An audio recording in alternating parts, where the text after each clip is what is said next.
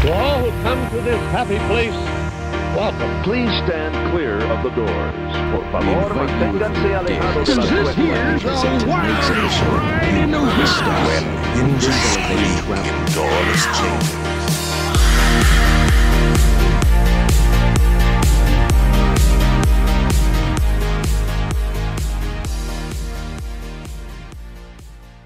So today on Miles from Main Street, I'm going to spend some time talking about Walt Disney's history.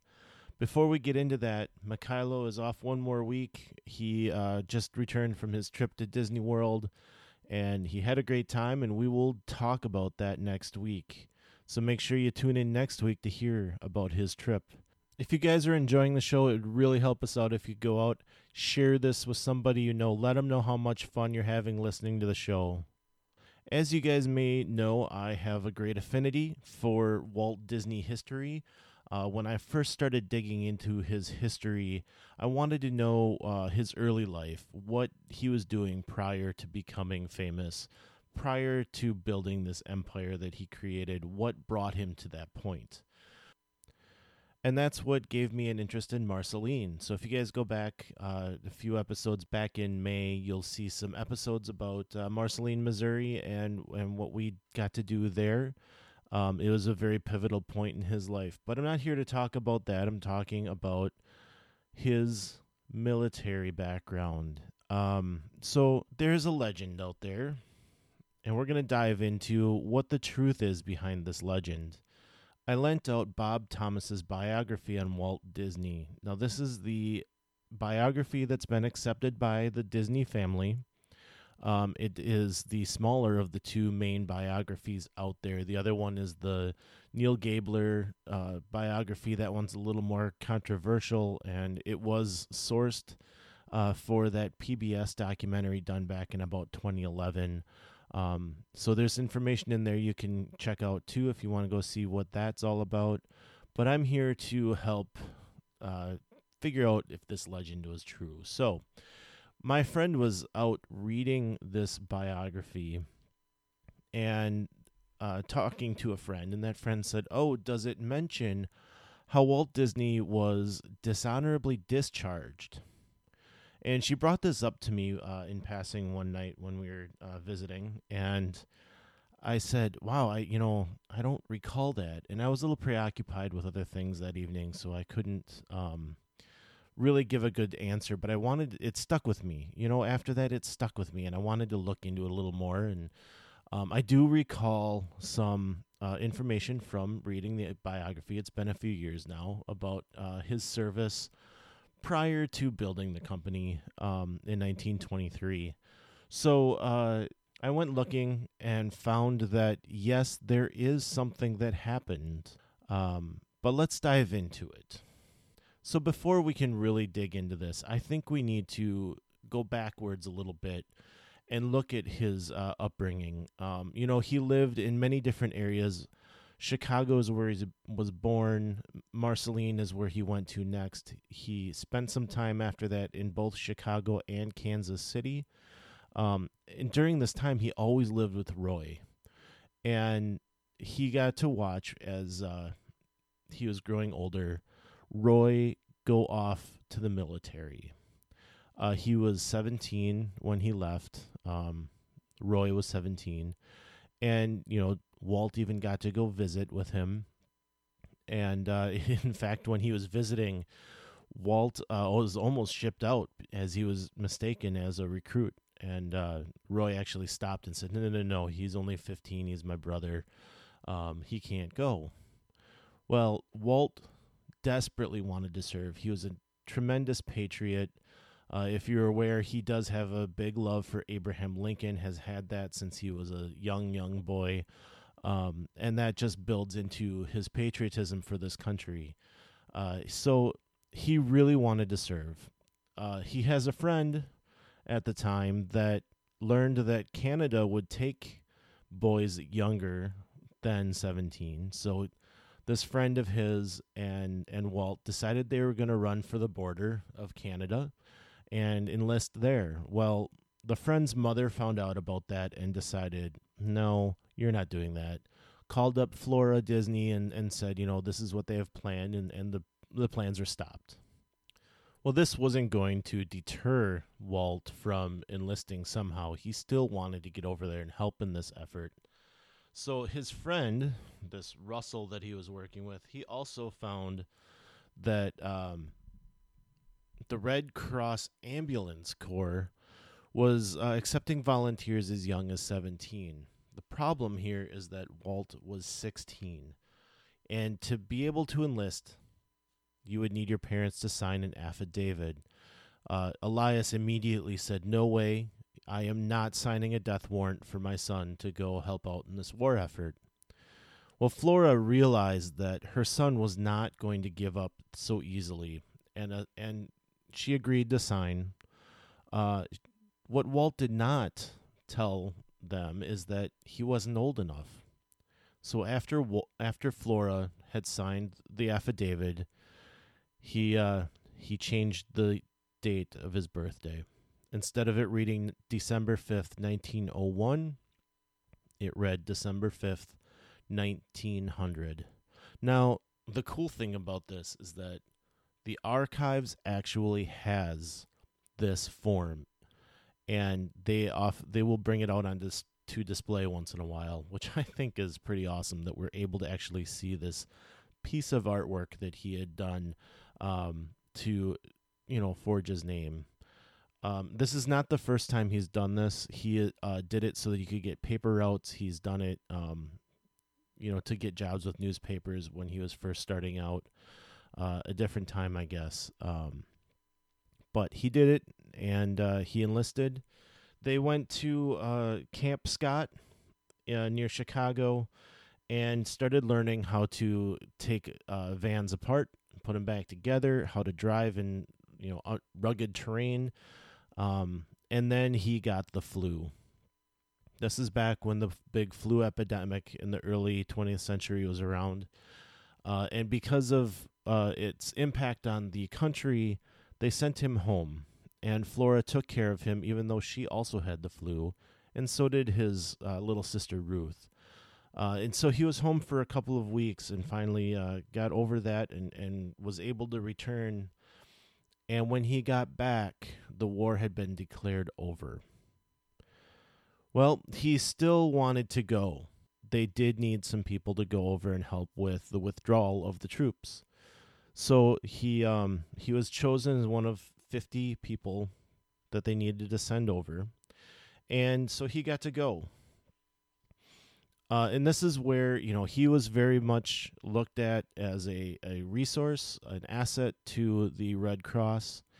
And he drove generals around while he was there. And at one point, it was February, and something happened. Walt had done some interviews for the Saturday Evening Post. The writer Pete Martin conducted those interviews.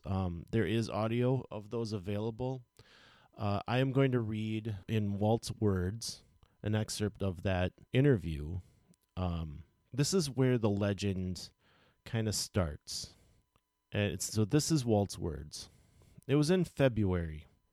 They sent me with a white truck. I was the driver, and I had a helper. A white truck loaded with beans and sugar to the devastated area in Soissons. Well, I went out of Paris, and it started to snow. I got up part way, and I burned out a bearing on the truck, close to a watchman's shed. So, the orders were never to leave your truck. Sugar and beans were gold.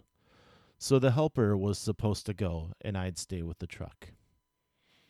There was this little watchman's shed, and I sat with the watchman. I sat 2 nights, and no help came. So the 3rd day, I was so tired, so sleepy, that I left my truck, and I walked up to this town and ordered a meal. Then I got a bed, and I flopped into this French bed, and I slept clear around the clock. And then I went back, and my truck was gone. I didn't know what had happened.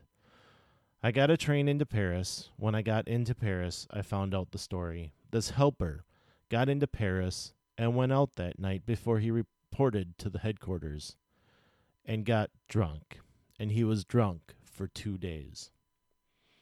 Then he finally reported, and he came to find me. I was gone, and he picked up the truck, so I was court-martialed, which he can't actually be court-martialed because he wasn't in the military. They brought me up before this board, and the greatest disgrace would be to be kicked out of the Red Cross, you know?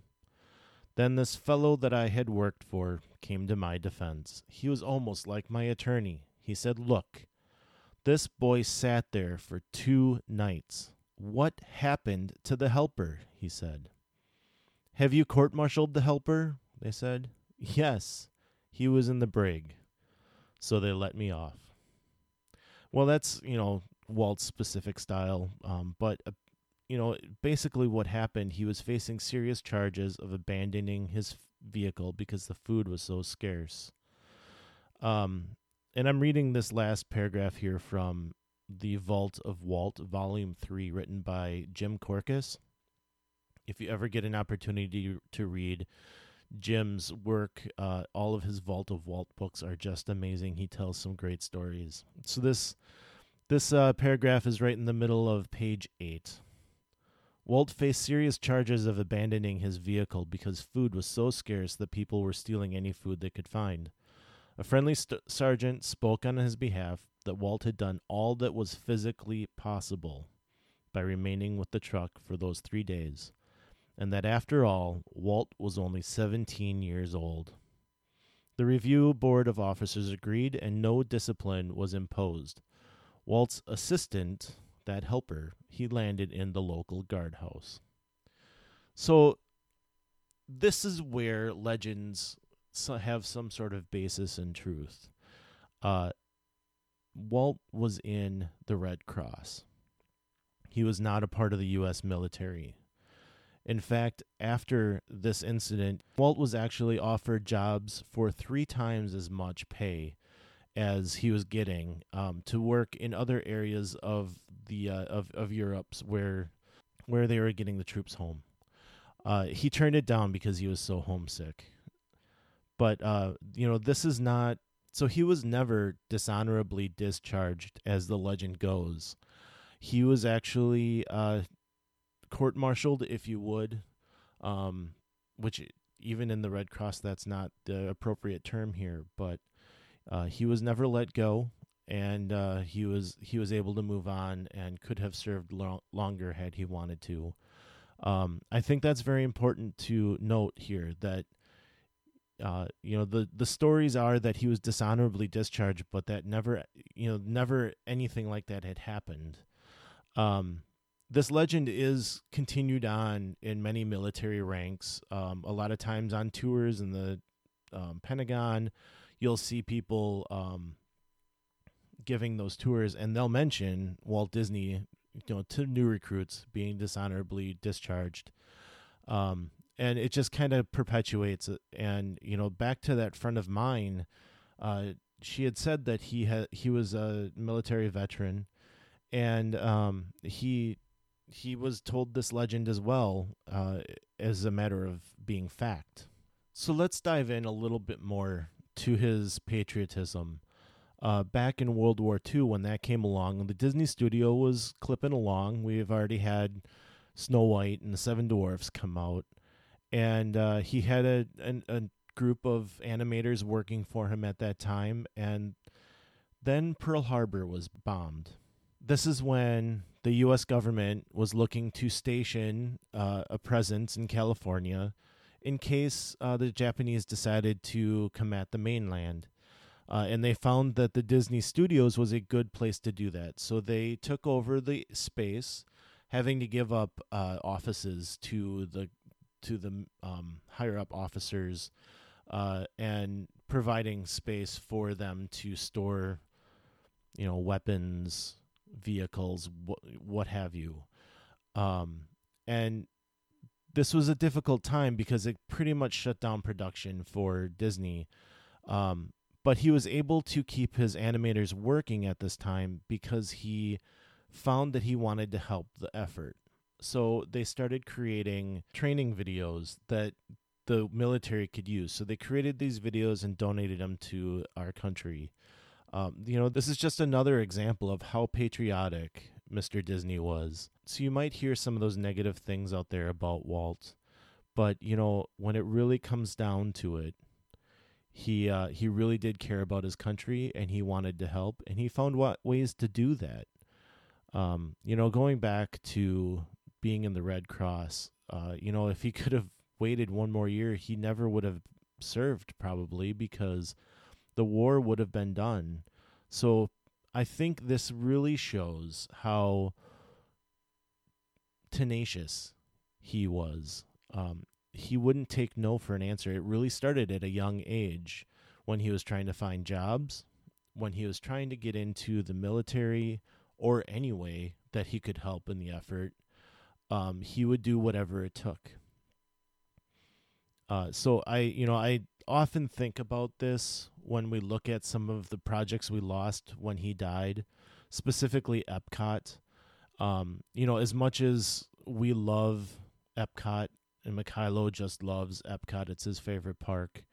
It's something that, and I think about this every time I'm on the People Mover and I see that model of the Epcot that could have been along that trip. I think about it every time, like what could have happened had Walt stayed alive longer and was able to complete that project. Would it have failed? I mean, that's how it looked for everyone. Every single project that Walt wanted to do, they said it couldn't be done. There's no way. You look at the loss of Oswald and the Lucky Rabbit. Charles Mintz thought that he had this guy. He was done. I've got his animators. I've got his character. There's no way he's going to recover from this. But the tenacity of Walt didn't let that stop him, and he kept going. He wanted to be in the military. He did that. He wanted to create a movie about dwarfs, a long movie, not just a short. And they said it was Walt's folly. And he completed it, and it made the company enough money to make a few more pictures and continue going. He wanted to build Disneyland. Again, it's a Walt's folly type of thing. There's no way he's going to do this, to the point that Roy told him he could not use Mickey Mouse. That iconic garden right in front of Disneyland as you walk in, that was not there in the original plans. Roy told him he could not use it. It only became part of the park when it was already successful. Roy finally said, "Okay, kid, go ahead." And, that was protecting the brand that is Mickey Mouse. So, these are some of the examples through his life where he was so tenacious in what he did. And I keep using that word because I just feel like it's the right word in this case. He just wanted to complete everything. So I look at Epcot and I wonder, what could have been? He was out to serve the great urban dilemma, and he didn't get that opportunity. You look at Walt Disney World, and Mikhailo and I have had this conversation on the show that, they've built an entire city there. Not just the parks, but everything surrounding it within their improvement district. That is all a city. And, you could make the argument that they've built that on their own there. I don't know that it solves any of those urban problems that Walt was looking to complete. But what could have been? And so I'll leave you with this. In part of my research for today's show, I came across an article on the WDW radio website where somebody was talking about Oshkosh, Wisconsin, and finding Disney, and I thought that was interesting. And it spoke a little bit about nose art on planes. In case you're unaware, Oshkosh, Wisconsin holds one of the largest aviation get-togethers in the nation, and they get many, many great exhibits there for every year for this convention. And this particular article was talking about some of the Mickey and Minnie nose art that was done on these planes. Walt did some art of his own while he was serving in France for the Red Cross. He would put paintings on these trucks that were being driven around, and to the point that people were asking him to do it. He was doing drawings of different things. There is a famous photo of him standing by his truck with a drawing on the truck. I can't remember if it was him or who it was, but it's an interesting little drawing on there, and that's part of what he was known for within the Red Cross service group. So again, it just all these different nods that you can see to what ended up building this man, and I hope you guys will go on out and let people know that despite some of the negative things that are going around with the company and with Walt, that he really was a positive figure for this country. He really was somebody that you can look at for inspiration. And I try to do that all the time. I try to find ways to see what Walt's done to keep me driving through certain things, whether it's my job, my kids, my hobbies, this podcast, whatever it may be. I think that he is a great source of inspiration. So anyway, that's all I've got for you guys this week. I hope you had a good time, and as we always say, some live close, but others don't. So let's talk about it.